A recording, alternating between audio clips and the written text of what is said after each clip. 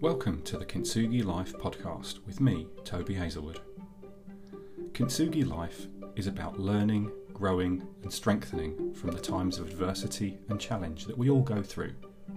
It's about valuing them as part of what makes us who we are.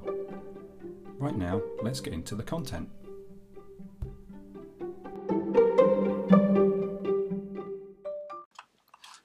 Hi, and welcome to this episode of the Kintsugi Life podcast with me, Toby Hazelwood. In this episode, I want to talk about the idea of asking others for help, and to share with you why I think it is that I need to get better at asking for help, and why maybe you do too.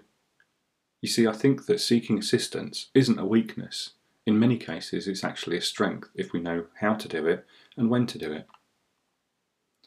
I've always struggled to ask for help from others, no matter how much I might have needed to or wanted to.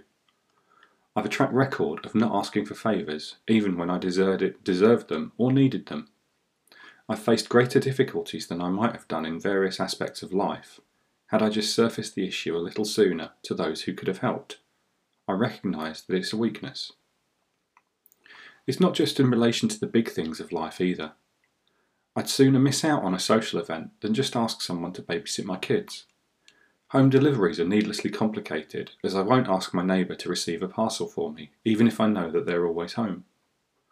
I complicate my life out of a staunch refusal to ask anyone to do anything for me, even though I'd consider myself helpful and amenable to helping others. Why is this? Am I just a martyr? I'm definitely a loner in many ways. My preference is generally to be alone and freed from distractions or interruptions to work through things. Lately, I've acknowledged this as a weakness as much as it can be a strength. When it goes too far, it leads to isolation and introversion. If I seek help from others, I'm fearful they'll think me needy or incapable. Instead, I want to be thought of as resilient, self-reliant and resourceful. I strive for independence, but I've needed to rely on family and friends while going through divorce and other low times in my life. I'm idealistic about being self-reliant and want to be seen as a provider rather than someone who needs to be provided for.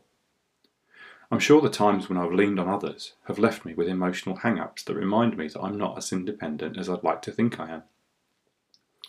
In trying to be fully self-sufficient and self-reliant and refusing to seek help when I needed it, I've unintentionally put distance between myself and others who I secretly wanted to be closer to.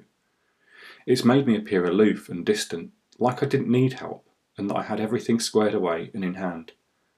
The truth instead was often that I was isolating myself out of fear or reluctance to open up and seek the help that I knew I badly needed. Is it such a bad thing to reach out to others? Should it be avoided in favour of being independent? Does it have to be one or the other? There's something called the Ben Franklin effect. Ben Franklin suggested that we should go out of our way to seek favours from others as a means of making them well disposed towards us in the longer term. And he said, in a quote, "He that has once done you a kindness will be more ready to do you another one than he whom yourself have obliged." The Ben Franklin effect is the psychological phenomenon whereby a person who's already performed a favour for another is more likely to do another for them than if they simply owed them one. Wikipedia puts this down to cognitive dissonance, and this is based on the premise that we help others predominantly because we like them. Whether we actually do or not, our minds can't cope with inconsistency between our actions and our perceptions. So, we establish a mental connection that if we've already helped someone by doing them a favour, we convince ourselves it's because we like them. This makes us all the more willing to help them again in future.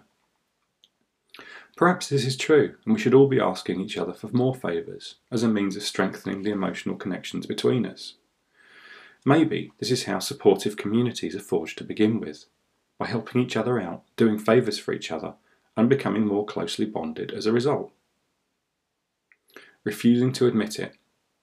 Perhaps my unwillingness to seek favours is due to being male, and my innate pig-headed refusal to ask for help out of principle.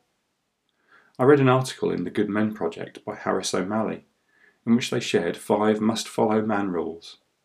Number 1 in that list was to be willing to ask for help. O'Malley points out that many men will go to lengths to avoid admitting to weakness or being incapable of handling things alone. The same applies to asking directions, seeking medical help, or even reading the instruction manual for a new electrical appliance. And they say, in quote, being manly means playing through the pain. It means not whining or admitting defeat. It means not letting something like the blues get you down. But those deep-seated emotional issues can't be cured by willpower and external validation. At best, you make yourself numb for a little while. Not feeling the pain isn't the same as not being hurt. When I reflect on times when I've pressed onwards alone without seeking help, it was born out of a desire to appear strong and independent, or at the very least to maintain illusions as such. To feel numb to the challenge was preferable to having to acknowledge it and ask for help. A little help from my friends. In times of crisis, I may realise that I'm in deeper than I'd like to be. I'm reluctant to admit it to others, much less reach out an arm so they can pull me out of the mire. My instincts tell me that the situation's of my own making, and I alone am to blame. I should therefore have what is needed within me to deal with it. I could just ask someone to give me help, the help I'd gladly give others, but I don't. I convince myself that it's my responsibility to sort things out, and that I must find the solution within, rather than looking outwards for someone else to provide it. I confuse asking for help with weakness. It's confounded by the fear that I might be feeling as I face into uncertainty. I force myself to confront things and struggle onwards alone rather than admitting that I should ask for help, for a favour, or for guidance. As a kid, one of my favourite movies was The Karate Kid, the original one, although I have to admit the remake was pretty good too. In one scene within the original Karate Kid, Sensei John Kreese drills the students of the Cobra Kai dojo. They shout, "Fear does not exist in this dojo, does it?" "No, Sensei." "Pain does not exist in this dojo, does it?" "No, Sensei." It would be nice if we could simply drill ourselves out of those feelings and instincts that didn't serve us positively. If we could tell ourselves that we aren't scared, that we aren't in pain, that we aren't weak, and we don't need help. If we could simply spirit those feelings away. It might feel comfortable in the moment, but it wouldn't alter our reality. When we feel those emotions, it's a prompt for us to do something, to react, to course correct, and to learn from them. I used to think that the only acceptable reaction was to take action, to toughen up, and to do what was necessary to deal with things on my own. I'm gradually learning that an alternate course of action, one that's just as valid, is to realise when I need help, and then to seek that out. Final thoughts. In his article, Harris O'Malley points to a responsibility that we all bear as humans, for I think this advice extends to more than just men. He says, "You need to learn how to handle your shit, and that means being willing to ask for help when the problem goes deeper than just needing a pep talk or two." It's tempting to think that through tackling adversity alone, we can forge our own path through life and become the self-made human who's triumphed by sheer will and resilience.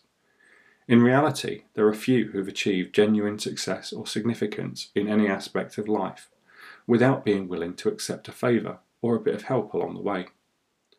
Seeking help isn't a selfish act either. It feels good to help others, and altruistic gestures and acts help us to feel better about ourselves and more positive about our role in life. When we give others the chance to help us when we need it, we may strengthen our relationship with them in the process, rather than straining and weakening them.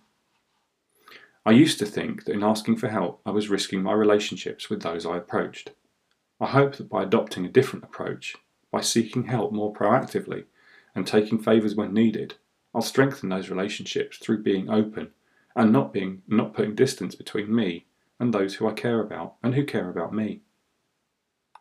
Possessing the awareness to know when you need help and having the ability to accept it gracefully and willingly is a great strength and one that I need to get better at. Asking for help isn't a sign of weakness, said Barack Obama.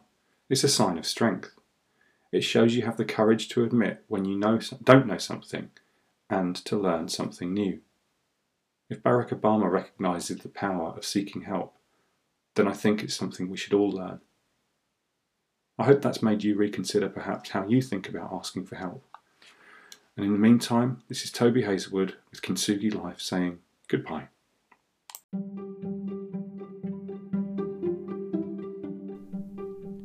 You've been listening to the Kintsugi Life podcast with me, Toby Hazelwood.